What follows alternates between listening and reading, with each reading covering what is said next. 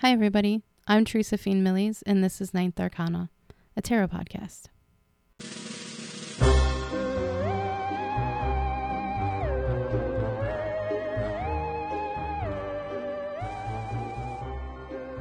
I'd like to spend some time telling you about my decks.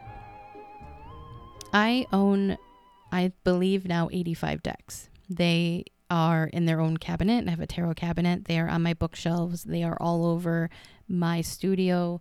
I've bought about 7 new books since I started this podcast. I have read more about the history of tarot, and I have understood this as an art form in a richness that I have never understood before.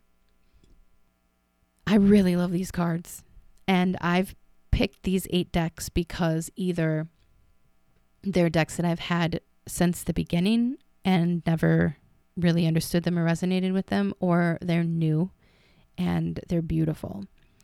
I chose some decks that are somewhat historic and some that are contemporary.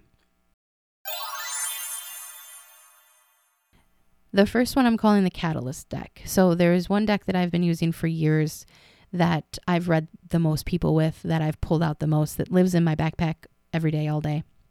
And that's the Aquarius Tarot.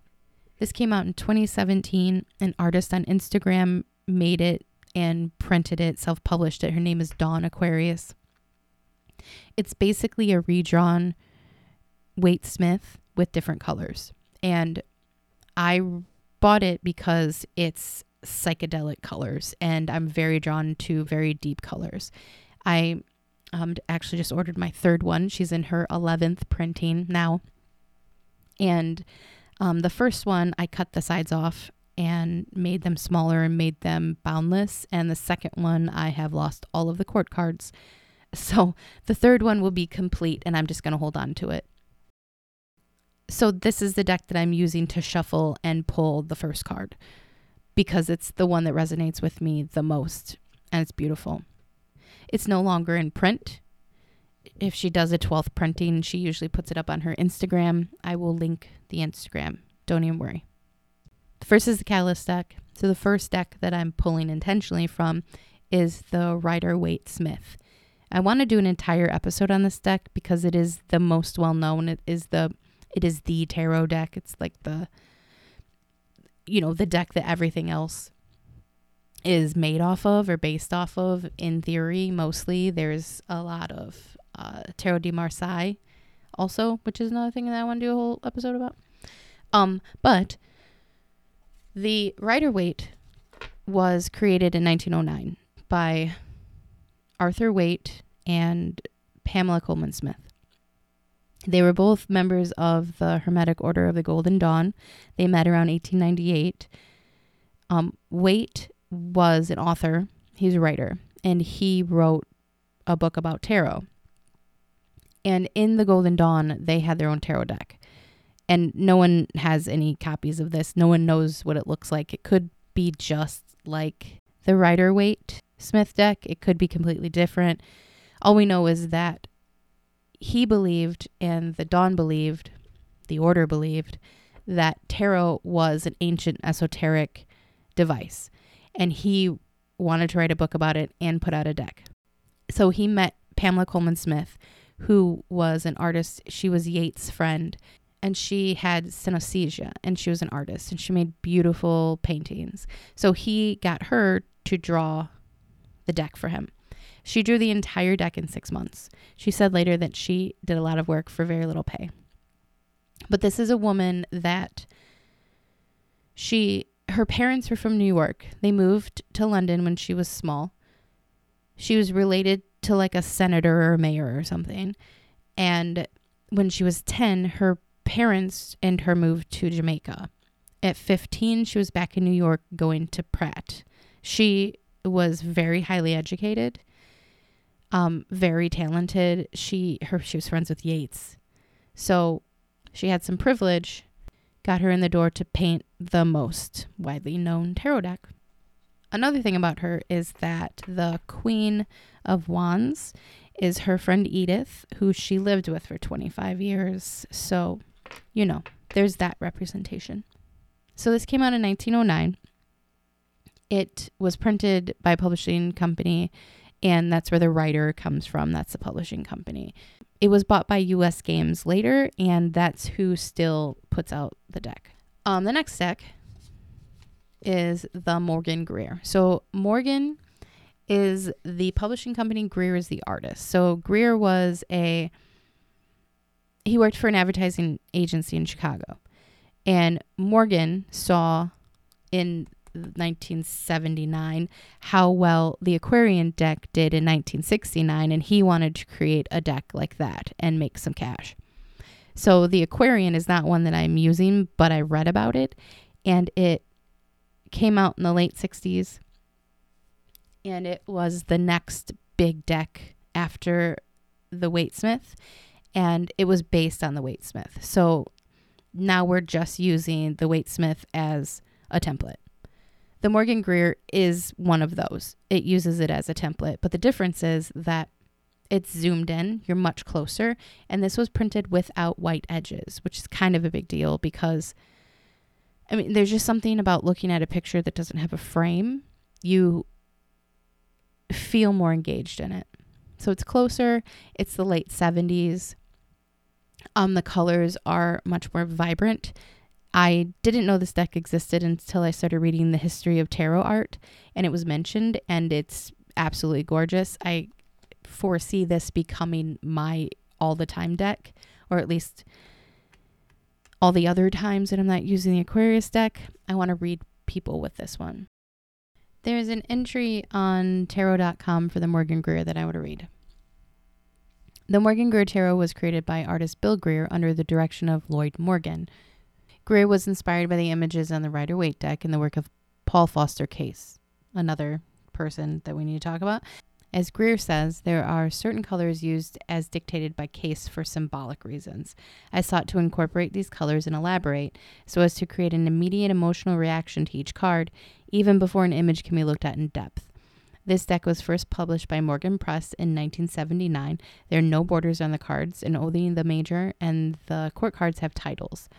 The figures on the Morgan Greer Tarot are often large and seem to be close to the reader. There are full scenes on every card, and there's a separate companion book called the Ancestral Path Tarot.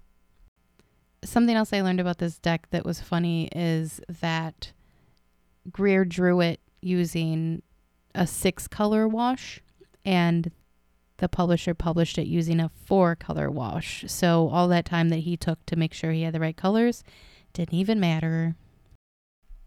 The next one is the Mythic Tarot. So the Mythic Tarot was printed in 1986. I came across this because I went to a tarot reader. I was reading oracle cards, and I just didn't have the balls to pick up a deck and start reading it because I didn't want to spend all the time on the history and like learning it that way. I had heard that you're supposed to keep a journal and journal on every single card, and that just sounded like way too much work, and I wasn't going to do that. So I was just reading oracle cards. He pulled out a deck, and he turned the cards to me, and he said, "You can do this. Read to me." Which as a reader, I would never do. That's insane. Like, I paid you, bro.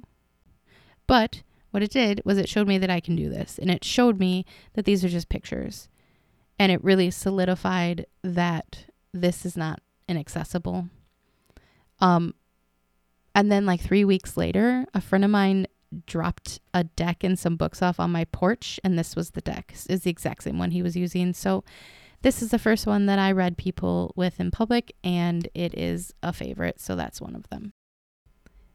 This deck is still sold by US Games. You can get it on Amazon. On their website, it says, first published in 1989, the Mythic Tarot deck has been an international success with tarot readers for 25 years. New life has been breathed into the classic deck with all new illustrations. In 2001, they totally redid it and republished it. The major arcana card illustrations depict the gods and goddesses, heroes and heroines of classical Greek mythology. The familiar archetypes reflect our own life patterns and experiences. These images are rich in psychological insight, providing wisdom and guidance for seekers of personal growth. The minor arcana are represented in the form of stories that occupy each of the four suits, each relating to a different sphere of life. The next is the Wild Unknown. The Wild Unknown came out in 2012. Kim Kranz drew and self-published through Kickstarter. The Waite Smith is like the dad, right? And the Morgan Greer and the Aquarian and the other decks that came out in the 70s and the 80s, because there's a couple, are sort of like direct descendants. The whole deck is animals. And this resonates with people in a totally different way than a deck full of people. I don't get this deck. I'm not an animal person. I like dogs, but I don't have a spirit animal because I'm a white girl and I don't have a damn spirit animal because no. But a lot of people love this deck. So I want to give it some time and I want to see what I can see in it. Kim Kranz has also put out 3 other decks. She has the Wild Unknown Tarot. She has the Wild Unknown Animal Spirit Guides deck. I don't have that one, so I'm not positive of the name. She has an alchemy deck and an archetypes deck, and I have both of those. And some are square, some are circle, some are hexagons. She has a whole universe and is trained in alchemy and symbolism. She's super interesting. And you can buy her whole Wild Unknown series. The next one is the Line Strider Tarot. This is also something that I bought. I bought the Wild Unknown and the Line Strider probably the same week in 2016. The Line Strider, I believe, was also a Kickstarter deck. It was self-published, and the art is absolutely gorgeous. It also has a lot of animals, but it also has people. It's the book is thick, and it's a really good book, like a standalone tarot book. It's all watercolor and it's very soft. It's sort of an opposite energy from the Wild Unknown to me. And again, I totally don't get it. I like boldness and it's not bold, but it's beautiful and I want to know what it has. On the Line Strider website, it says, the Line Strider is a tarot deck that dances on the edge of magic and logic, animal and human, the conscious and unconscious mind, drawing inspiration from that edge while still moving forward on the fool's journey. That is line striding. Personally, the creation of the deck has been a journey for me as well. I've drawn each card several times until I felt the right voice had manifested. The deck is gentle and whimsical and not overly superficial. The next one is the Holly Simple Tarot. Holly Simple is another artist that I found on Instagram that makes very cool stuff. She put out a deck in 2017. This is still self-published. She hasn't put out a deck in a little while. I'm not sure which printing she's on, but these cards are smaller than a traditional size. They are playing card size, and they're very simple. There's only like 4 colors in the whole thing, and they're creatures, and it feels like a different dimension. I love it. And then the last one is called the Luna Soul. The Luna Soul came out in 2018. This is, it was printed by an artist team called Liminal 11. And it is the most current deck. There is more than just white people. There's more than just thin people. There's more than just straight people. It is super rich with symbolism. The colors are beautiful. It has connections to some history. It's closely tied to the Tarot de Marseille, the deck that was popular in the 17th and 18th centuries. It has symbolism in it that isn't in the Rider Waite Smith, but is historically correct. It's pretty cool. There's a lot in there that I had no idea. It just seems like a good deck. So, yeah. Reading from their website now. The Luna Soul Tarot was created by Liminal 11 in 2018. They say it's designed to uplift and heal, with a soft color palette that gently warms the heart and characters that invite you in the moments of delicate vulnerability. The Luna Soul Tarot will wrap your intuition in positive embrace. The Luna Soul makes space for everyone. In these cards, you'll find humans of all races, ages, shapes, and sizes, a reflection of our beautiful, diverse world. Rich in tarot traditions, but with a modern twist, this is a deck that's accessible to the beginner while offering plenty for the seasoned practitioner to enjoy on a deeper level. Whoever you are, the Luna Soul Tarot will help you gain clarity, insight, and new perspectives. So, there's 4 decks that I'm familiar with and 4 decks that I'm very not. And I am putting them all together and creating a new lexicon library of information for me to pull from when I pull cards. Because if I pull the Queen of Pentacles in the Mythic Tarot, but I know that the Queen of Pentacles in the Holly Simple Tarot is a snake, then that snake is going to have effect on my reading, even though it's not in this card. And that's really what I'm trying to accomplish. In the show notes, I'm adding a link for all of these decks if you want to look at them. The other thing that you will see every single episode is that the episode art will be the cards from each of the decks, so that when I'm talking about them, you can actually look at them. Most of these decks are also popular enough that you can Google the name of the card and you'll get an image and you can look at it there. I am also putting it on my Instagram. So every time an episode comes out about a card, all the cards will be on my Instagram if you want to look and, look at the symbolism with me on the card. As always, hit me up on Instagram or podpage.com. I'm Ninth Arcana Podcast. Send me any questions or comments or anything that you want to tell me about your journey with cards or what I'm saying or really anything. The beauty of reading is that there's someone to read to. Also, please let me know what else you want to hear about. The purpose of the show is to go through the cards, but I can talk about anything related to tarot at all. And if it's something that I don't know about, I'll look it up and I'll figure it out and I'll report back. Ninth Arcana is created, written, produced, and edited by me, Teresa Fiend Millies. Thank you for listening.